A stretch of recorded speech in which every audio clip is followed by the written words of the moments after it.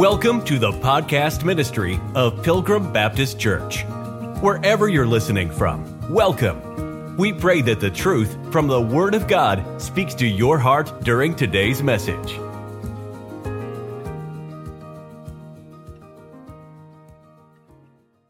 I think we can all agree tonight that we should not handle God's Word carelessly. We should take the preaching of His Word and we should take church life very seriously.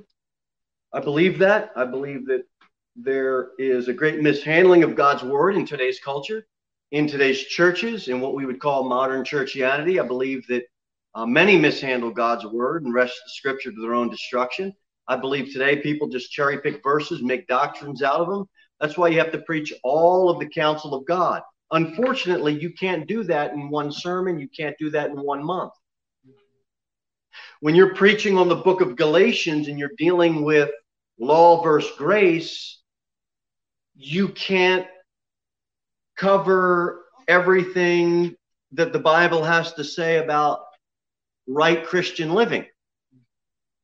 If you're dealing in the book of Genesis and you're preaching on creation for 6 months, how in the world are you going to be able to address everything that the Bible says about how a family should train and raise their children for God? You can't teach and preach everything in one sermon, 1 month, or even in 1 year. The Bible's exhaustive. You can't exhaust it, rather. 2 Thessalonians chapter 3. Let's look and start reading at verse number 6.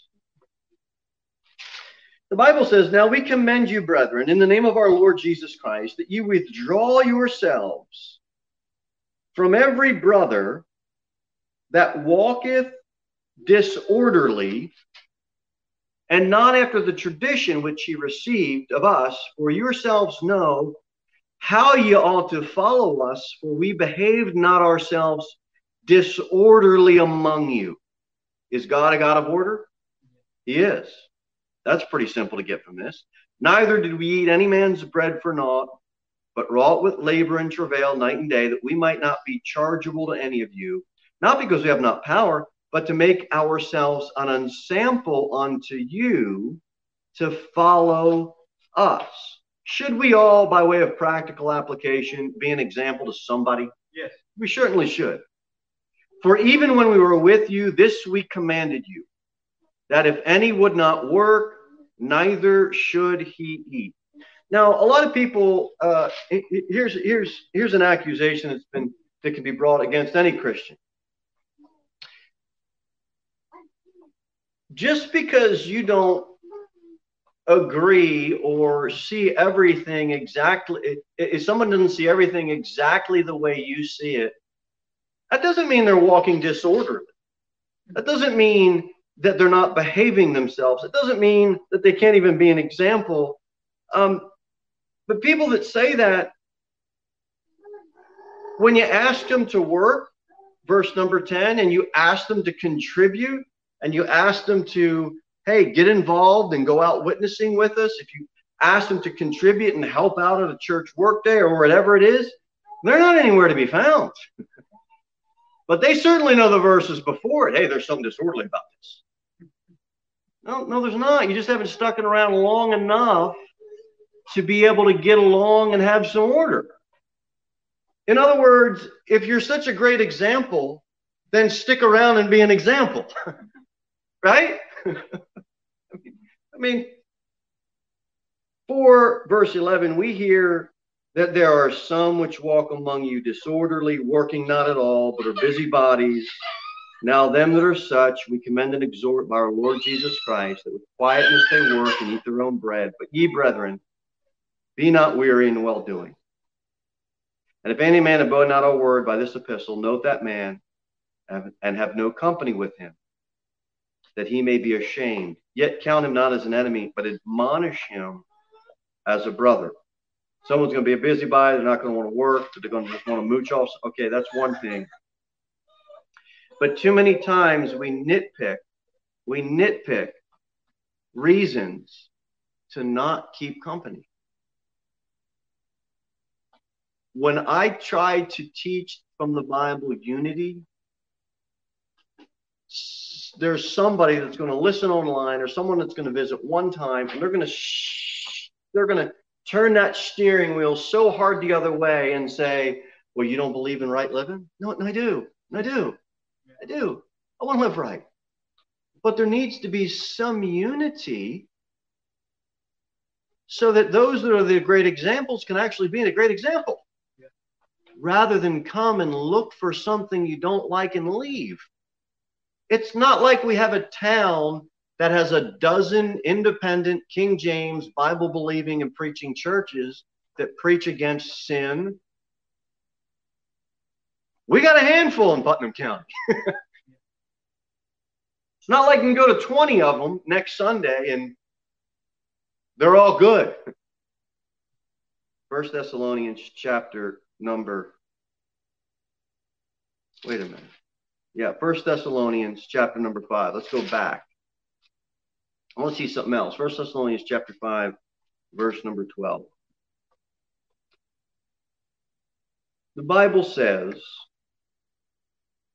and we beseech you, brethren, to know them which labor among you and are over you in the Lord, and admonish you, and to esteem them very highly in love for their work's sake, and be at peace among yourselves. Can I say this for all of us? Don't we all just want to be loved? Yes. Amen. Will somebody love me? Isn't that what everybody thinks?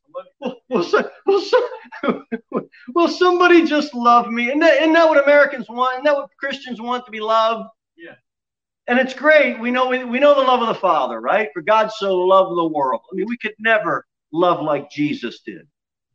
People are brought up in horrible situations, horrible home lives. We try to tell them no one can love you like God the Father. And they just have a hard time understanding how a father can love them when their dad's just been so downright dirty to them. I mean, isn't that hard? So we know God loves us. We try to get people to understand God's love. But ultimately, at the end of the day, don't we want to have love from the brethren? That's kind of a Christian thing. And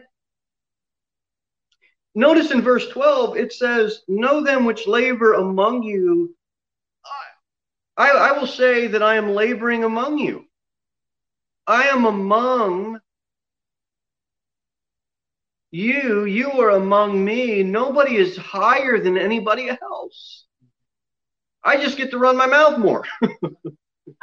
That's what the pastor gets to do. You know, and the pastor's wife can't get away from it. She's got to go home and hear it, and then she's got to come here and hear it. It's not a good spot to be. Look,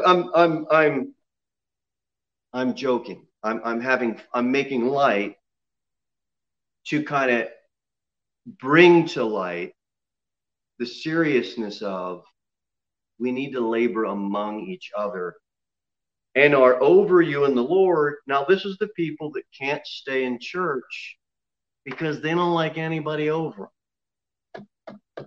Do you know that they appointed business out in the church? You read in Acts, it was appointed. People don't like to be appointed. You do this, you do that. That's foreign to me because my dad raised me in the way where, no, you're getting up and we're on the road at 6 a.m. That means you're getting up at 5:45. We were to do it.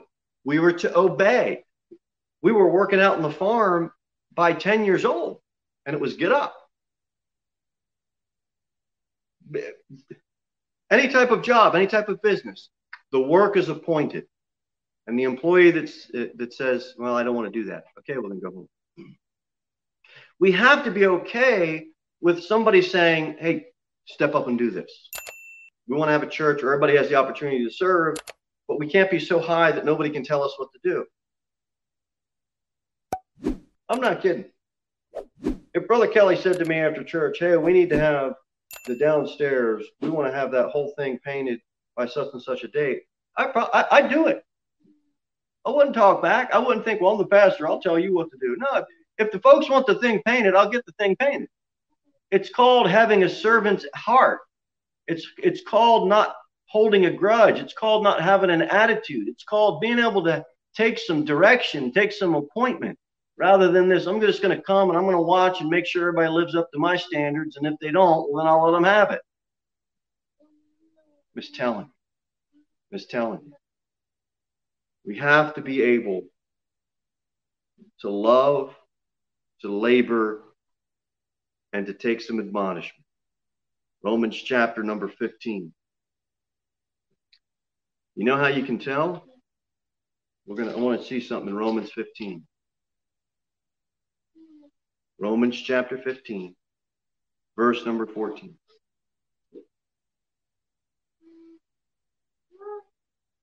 Verse 13. Now, the God of hope fill you with all joy and peace in believing, that ye may abound in hope through the power of the Holy Ghost. And I myself also am persuaded of you, my brethren, that ye also are full of goodness, filled with all knowledge, able also to admonish one another. When you see a lack of joy in somebody's face, when you see a lack of joy and peace and goodness, there's something wrong there. We should be a church that cultures that joy and that peace and that goodness. I think it's a good thing to see young ones. Look, we don't want to run the older saints over. We don't want the little ones, knocking the senior saints over. We don't want any of that. But it's good. It's good to see some fun and some joy and some goodness with some young kids that are in church and are happy to be there. I'm concerned when a child it's just a deer in the headlights all the time. And they're just there.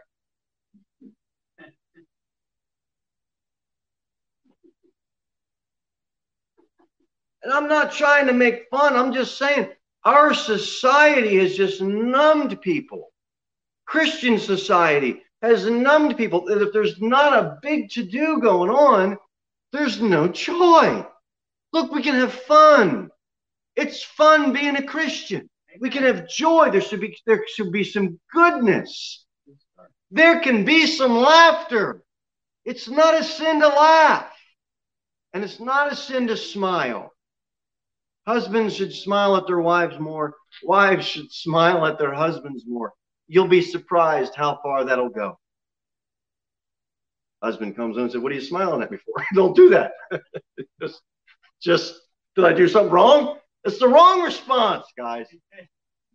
I'll take that. Yeah, trying to help Wesley out. Look, my personality, I know it's different. I've been told that by many people many different times. You got to get past my personality. I'm not trying to be rude. I'm not trying to make light of things. I'm not trying to be irreverent to God. I love God and I love God's word. And I want to do a good job handling his word. For God first and for our church family second. Let me just show you something. Go over to first. Okay. Go over to first. If I said to the kids, I say go to First Crocodiles. But go over to First Chronicles.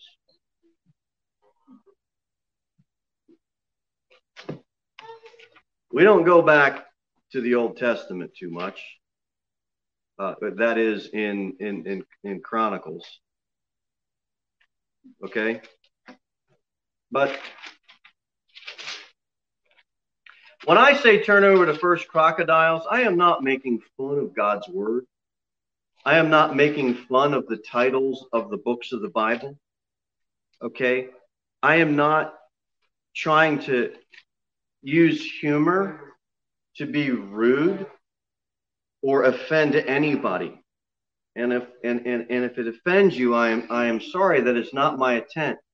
If I say turn back to the book of Levi Tuckus, I am not making fun of the book of Leviticus. I have great reverence for God's word.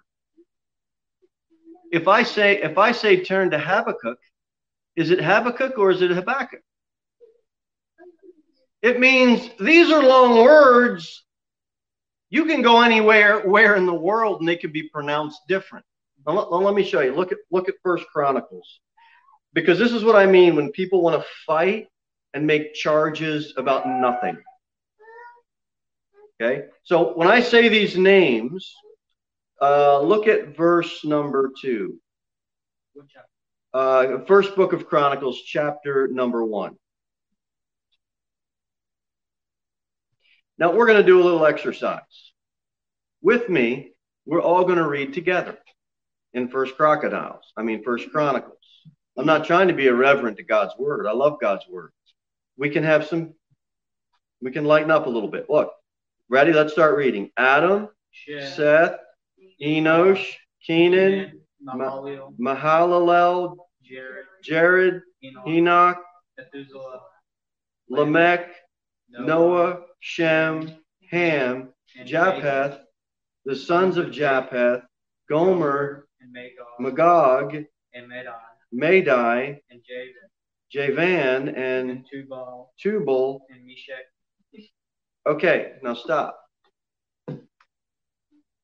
Did every single one of us read those names exactly the same way? Is anybody being irreverent? No.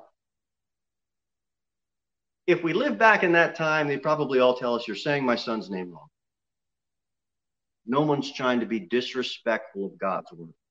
So please, if you hear me read a book of the Bible differently than the way you would say it, I am not trying to be disrespectful to God's word. I love the word of God. Every word of God is pure. I'm not changing any of it. I love the word of God. Okay? So I'm not jesting, not making fun of the Bible. I reverence the Bible. I read it every day, study it every day, and want to have you do it as well. Let's go over to 1 Timothy. And I want to define a word here, at least in this context.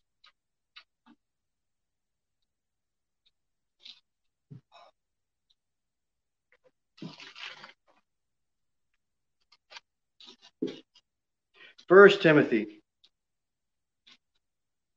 chapter number 3, verse number 8. Where we need to be. Okay. Likewise, must the deacons be grave? We're talking about the qualifications for church leadership. Leaders in the church, specifically the deacon. Likewise, must the deacons be grave? Now, contrary to what some might have heard, this doesn't mean they're old enough to almost be put in the grave. I'm not jesting, and I'm not trying to be grave like I'm just half dead. People think that to be grave, I shouldn't say people, some people think, in order to be grave, you just need to sit there like a dead corpse, and that person is grave. And somehow that's supposed to be some real high sign of reverence. Well, like we were talking about this morning, if you put me and Brother Tom in a meeting, and we both go to apply for a job, and they talk about it afterwards, one guy's going to say, hey, what's with the guy that's so lively and won't be quiet? And the other's going to say, hey, what's with the guy that sits there and he's not as lively and doesn't talk so much? And you know what both of that is? Personality. You know who's doing something wrong? Nobody. Nobody. God made us a certain way. Some people are just more quiet and they're more reserved. It doesn't mean they're more spiritual. It just means that's their personality. Kelly had told me before, people accused him before of being intimidating. Listen, he's not. He's a nice guy. He's not intimidating. It's just that if you don't know him, and if you don't get close enough to know him, you would think that. It's just his personality. It's just the way, but that's not, it's a false accusation. Once you get to know him, he's not intimidating. Right? Don't let anybody be afraid of Brother Kelly. Nice, very nice. You see how we draw conclusions based on not enough information? We don't get to know somebody long enough. So what does it mean to be grave? Let's get back to the text. Because when you get down to verse 11, it says, even so must their wives be grave. Well, they must have to be super old too and just act like they're a corpse. No, it doesn't mean that. It means gravity. What does gravity do? It pulls you down to earth. You know what somebody that is grave is? You know somebody's wife who would be grave as well? It would be two couples that are just down to earth. They're just good, old-fashioned, down-to-earth Christian folk that can just love you. They're just down to earth. They're not so high up here that they're just way, way, way, way, way above everybody. No, they're just grave. They're just down here like gravity would be, down to earth, ready to serve, getting as low as they can go so they can relate to you and relate to me. That's what you want as a deacon. That's what it means to be grave. We want to have that attitude of graveness. Keep going over to Titus chapter number 2.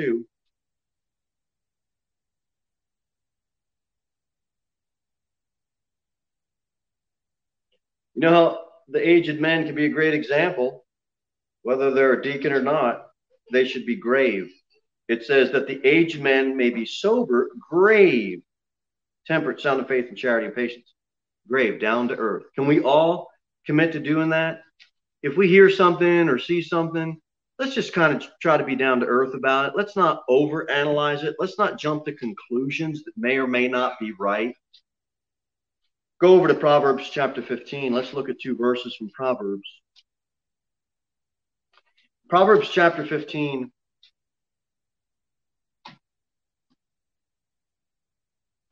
The Bible says in Proverbs 15, verse number 13, a merry heart maketh a cheerful countenance, but by sorrow of the heart the spirit is broken.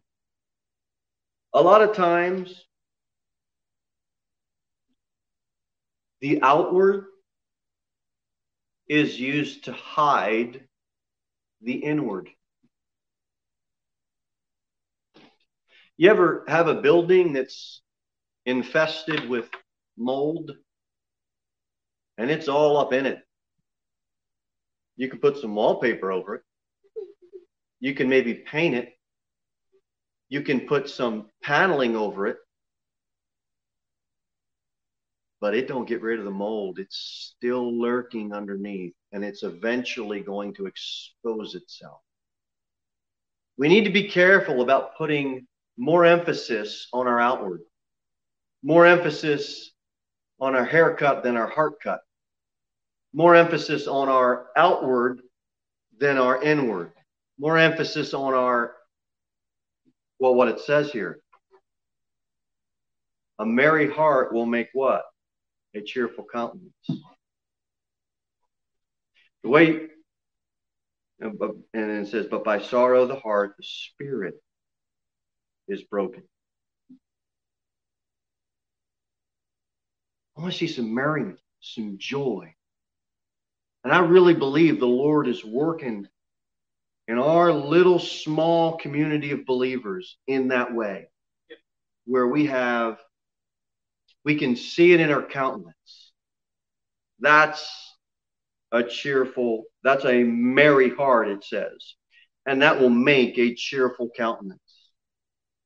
So let's just take that to heart. Proverbs chapter 17, look at verse 22. Move along a little bit quicker now. A merry heart doeth good like a medicine, but a broken spirit drieth the bones. I don't believe the pulpit should be used for telling jokes. If you want to if you want to go to Comedy Hour, you know, I'm sure they have a nice show in Nashville where you're going to have someone tell jokes for an hour. But at the same time, I don't think it's wrong or sinful to have some humor, to tell a humorous story, to tell. I know I just said not telling jokes, but if somebody cracks a joke, they're not being irreverent. There could be a spirit behind that that's irreverent. And that's one thing. There could be a tone about it, or there could be somebody that's just constantly, it's just joke after joke after joke after joke after joke, and it's Comedy Hour. Nobody's coming to church for that. We want to hear the Word of God. But if you have a story, or you have an application, or you have a little humorous joke that you're going to insert that's applicable to the message, and it's going to edify the saints, and it's going to break the monotony or whatever it is, there's nothing wrong with that. It doesn't mean someone isn't being grave. It doesn't mean somebody's jesting. It doesn't mean someone's using God's word irreverently. It just means they've got some joy and some cheerfulness, and they want you to have it too. Tell you, one way to cheer your wife up sometimes is to tell a joke, because she'll either laugh or cry. And sometimes the tears will turn into laughter because the joke's so bad. All I'm saying is you can use humor in a good way, in a good way. And I think the book of Proverbs show that there's nothing wrong with cheerfulness. There's nothing wrong with a merry heart. Merry heart doeth good like a medicine, but a broken spirit drieth the bones. That's why a lot of churches are just dried up. People complain. And you know, rightfully so. There's a lot of independent fundamental Baptist churches that are closing their doors across the United States. And it's not just because of COVID. It's not just because the people or the culture in general don't want a good Bible-believing church. That's certainly a big part of it. But there's also a part where things just dried up. There's no joy there. There's no goodness there. There's no fun there. It's as if you laugh, or if you smile, or if the kids are actually running and playing and laughing and jumping, that somehow, well, this can't be Christian. No, it is. It's good. It's cheerfulness. It's joy. And that's what we want. That's what God wants. It doesn't mean, look, have fun without being funny. Have some joy without turning into a jesting fool. We get all of that. Sunday school teacher will teach the children that there's a difference. And that's what I'm trying to bring across tonight. Let's be joyful. Let's be joyful. Galatians chapter 5. When I say, because apparently I've said this quite a bit, when I say to wait for the Spirit of God to move, I do not, by any means, am I trying to tell you that there isn't any urgency at all for you to live right now. I believe in holy living. I believe in obedience to God. I believe in right living. I believe in standards, biblical standards. I believe in holding the line on dress standards and music standards. And we talked a little bit about that this morning. I believe in all of that. So when I say allow the Holy Spirit of God to work in someone's life and wait on the Spirit of God, I don't mean that there is no urgency for you right now to make some changes, whatever they are between you and God. Do it now. I full-heartedly believe that. If there's something between you and a brother, or something between you and a sister, or something between you and a spouse, or something between you and a coworker, get the thing right now. If you're not living right in area A or area B or area C or area D, get it right now. When I say wait on the Spirit, what I mean is if I preach a message hammering sin, the sin of alcohol, one brother over here might get rid of his alcohol that afternoon. But the brother over here that doesn't, what do we do?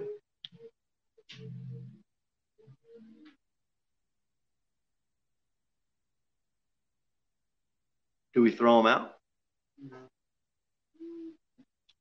Do we gather up some brothers and show up at his door and storm our way in and take his bottle of liquor off of his cabinet and force him to pop the bottle and pour it all down the toilet? And force him to get rid of it and pour it all down the sink?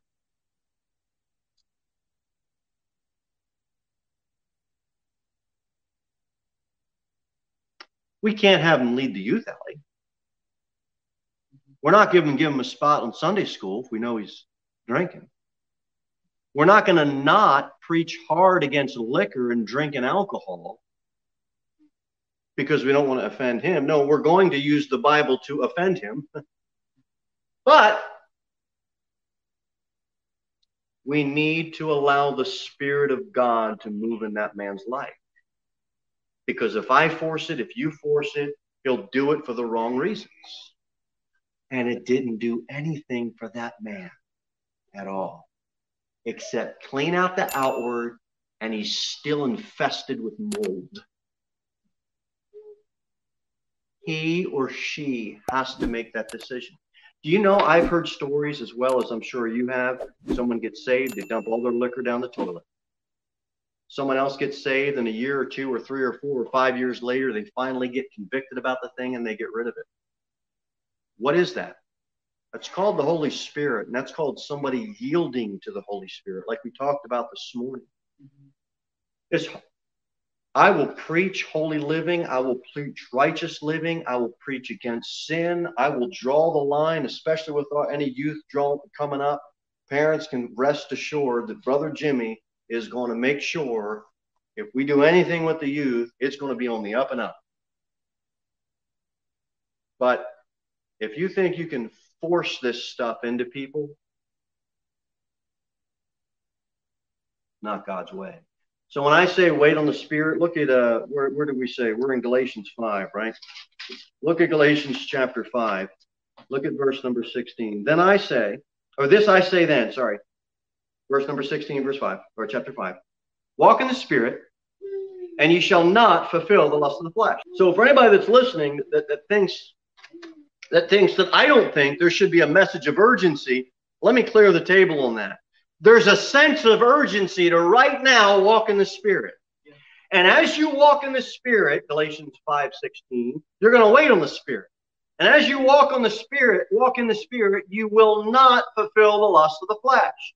For the flesh lusts against the Spirit against the flesh. We're preaching this morning, Spirit versus the flesh. Go over to Galatians 5, verse 25. Look at the end here. Here it is. This is perfect. If we live in the Spirit, that's right now, let us also walk in the Spirit. Let us not be desirous of vainglory, provoking one another, envying one another. So here's my urgent message to you. Live in the Spirit right now. Walk in the Spirit right now, and you won't fulfill the lust of the flesh. And there's a sense of urgency to do that in every area of your life, not just on Sunday. That means how you talk, how you think, the words you say, the people you associate with, all of it. Walk in the Spirit. All right. How many of you are for obeying God's word? All right. If you're for obeying God's word, say amen. Amen. All right. Okay. Obeying God's word. Let me see if I got this right. Let's go over to Romans. Chapter 5. All right, Romans chapter number 5. For if by one man's offense death reigned by one, much more they which receive abundance of grace and of the gift of righteousness shall reign in life by one, Jesus Christ. People that are constantly harping on you, and a preacher that is constantly harping on you, to always follow their exact commands, typically don't like grace and gift.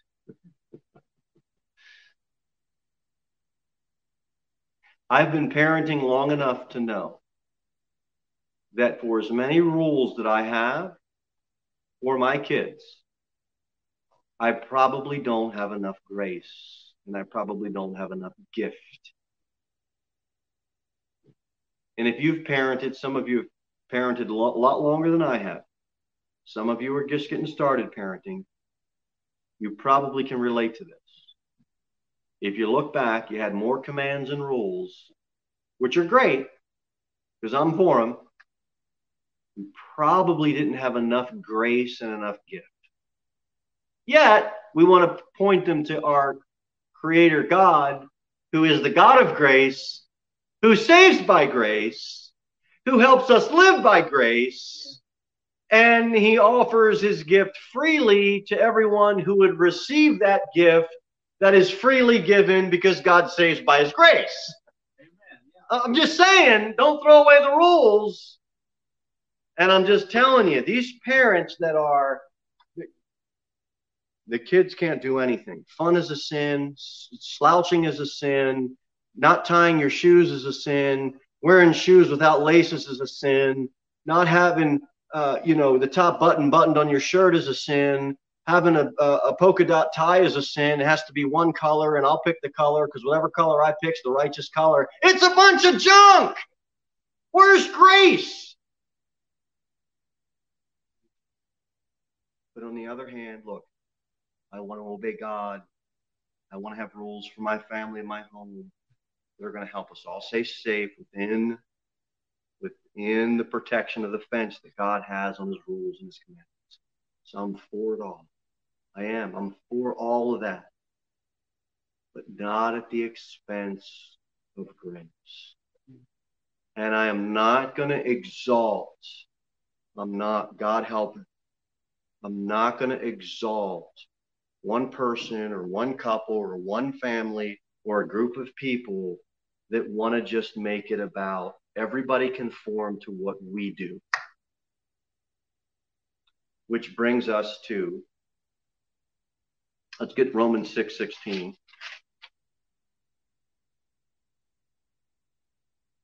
Know ye not that to whom ye yield yourselves servants to obey, I'm for obedience of God's word. His servants ye are to whom ye obey, whether of sin unto death, my message would be, do not sin, it hurts you, or of obedience unto righteousness. But God be thanked that we were servants of sin, but you have obeyed from the heart that form of doctrine which was delivered you. Being then made free from sin. How are you made free? By grace. Gift freely given. You became the servants of righteousness. So instead of always trying to do things in the flesh, try to serve based on the imputed righteousness that God gave you. And just give him all the glory.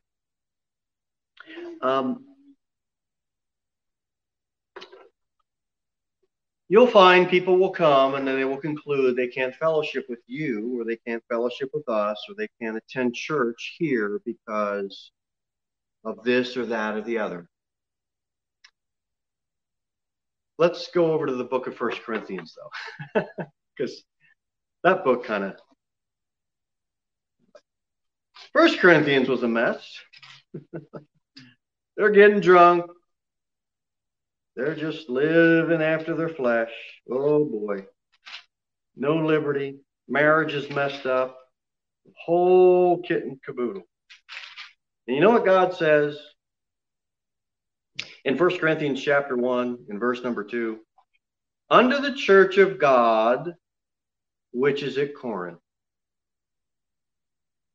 To them that aren't good enough in Christ Jesus. No, to them that are sanctified in Christ Jesus, called to be saints, with all that in every place call upon the name of Jesus Christ our Lord, both theirs and ours. This Corinthian church was a mess. And I thank God that the church, our local body, I mean, we're all the body of Christ, right? But our local body, because we believe in a local church, meaning people locally should assemble and people locally should serve and obey God. That I don't have to pastor people living like the Corinthians were living. I'm thankful for gracious Christian folks that have been nothing but a help to everybody here. But Paul's dealing with these Corinthians, and they're a mess. And you know what God calls them in the second verse? Saints. They're sanctified. It's the church of God. Because every place that call upon Jesus Christ our Lord gets to be able to claim that. Did Paul leave the fellowship? Because they didn't dress like he dressed. Because they didn't talk like he talked. Because they didn't act like he acted. Because they didn't preach like he preached. Because they didn't teach the lesson with the same analogies that Paul teaches the lessons. Nope. He stayed, and they were doing a lot worse. You read the book of 1 Corinthians, and you find that whole thing was that whole outfit was a mess. And he stayed. And you know what he did? He preached against their sin. And you know why they changed? Because God's Spirit moved upon them. So you want a pastor or a preacher or a teacher or a brother that's among you, following you home every evening, making sure you're watching what I think you should watch, and you're reading what I think you should read, and you're listening, and I'm listening to how much music you got that's got syncopation in the background. I mean, is that what you want? I don't want to do that.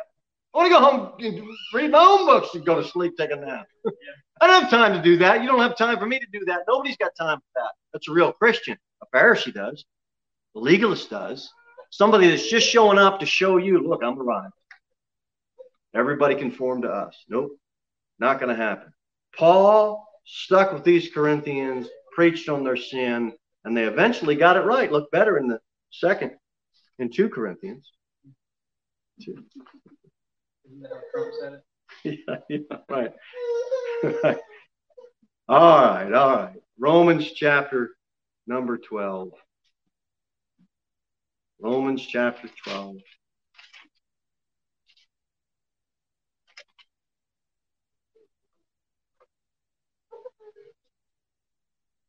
I'm much more apt to listen to someone that's stuck around long enough. I mean, think about it. If you were running a company, you had an employee. I mean, they stuck with you thick and thin. I got 2 I'm thinking of right now. And, man, things got so bad after the last year, I wouldn't have blamed them for leaving. But, you know, most people have 2 or 3 or maybe 4 or 5 people that have just stuck with them through thick and thin. Man, I'm apt to listen to that person. When they say, hey, well, Jimmy, I got to pull you aside and talk to you about something. I'm open ears. I want to learn, okay, what did I do? But people just want to pop in, pop out, observe a little, critique a little, and then just kind of leave, and then leave all these things you need to do to correct yourself. Look, you better stick around. You better spend some time going out door knocking with us. If you're so spiritual, come out door knocking with us. Yep. Amen. If you're so spiritual, I'm downtown on Friday. If it's not raining and I don't have to work, why don't you come down with your spiritual family? Really, I'm not trying to be mean. I'm not trying to be rude. If you're so spiritual, why don't you stick around and help all those unspiritual people here out?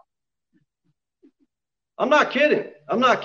If we don't teach the Bible right, well then, all right, well, you keep coming. We'll give you a Sunday sermon, and we'll let you fix all the sins of the congregation in one go at it. Go ahead.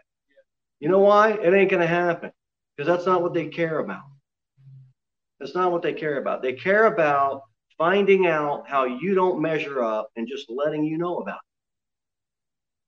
So Romans chapter 12, verse 16. I'm not being too negative tonight, am I? No, sir. I don't know. Okay.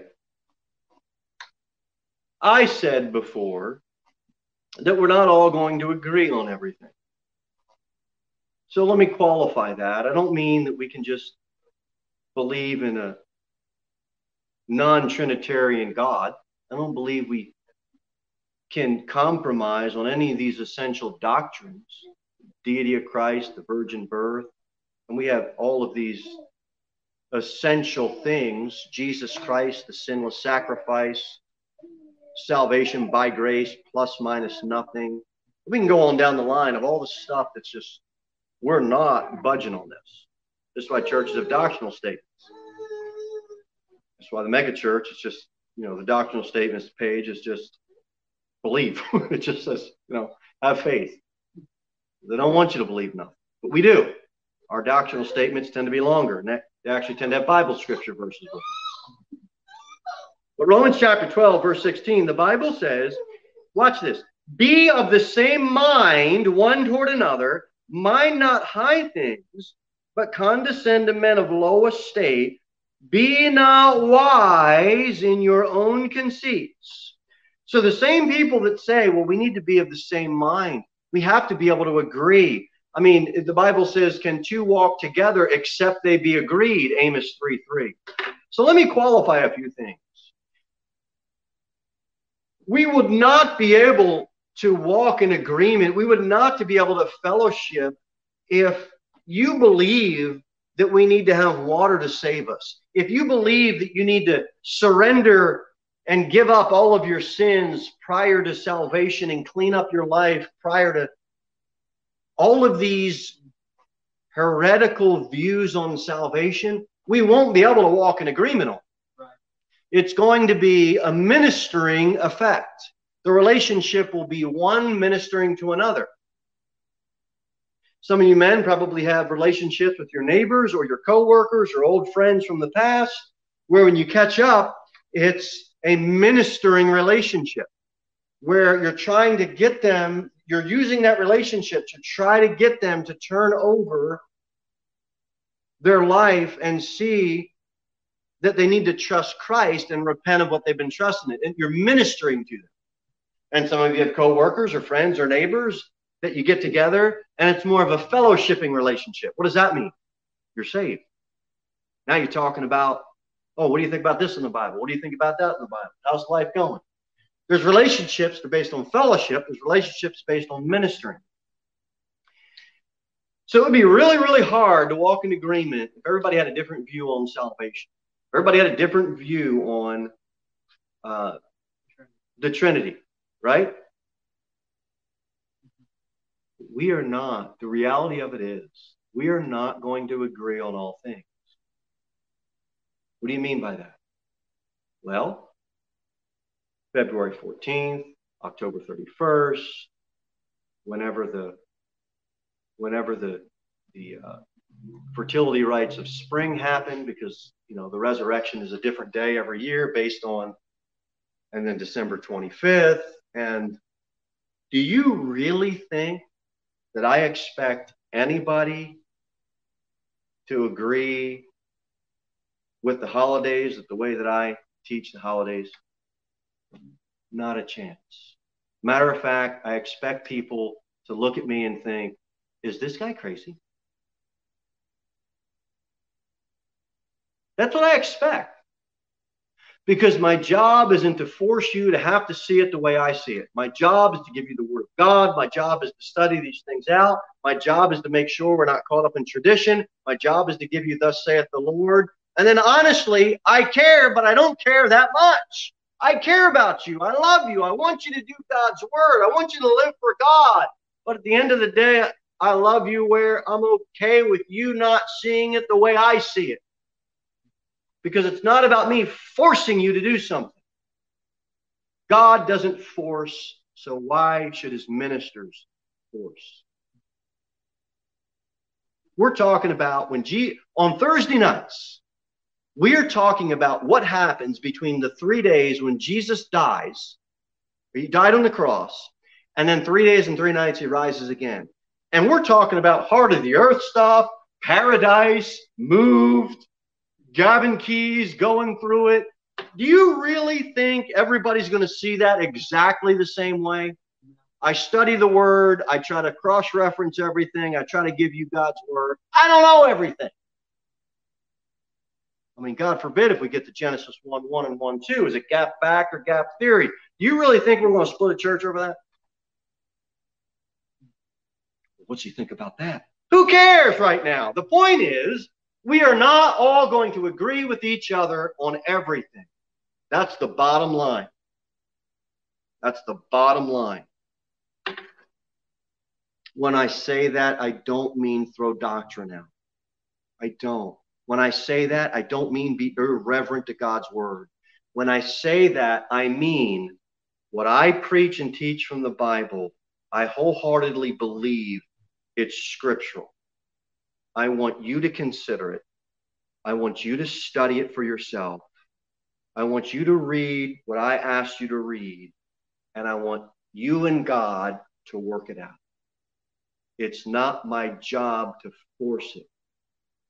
And if somebody thinks that I am not giving enough sense of urgency, I'm sorry.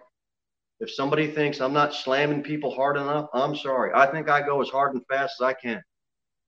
But I am not a grace hater. I am not a gift hater. I probably live like that a good bit. You got to do it my way. And it don't work.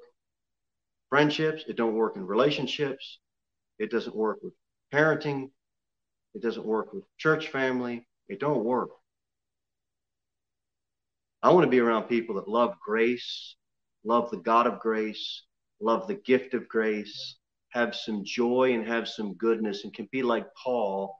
And praise God, we're not like the 1 Corinthian church, saying the book of the Bible the wrong way. I'm not trying to be irreverent.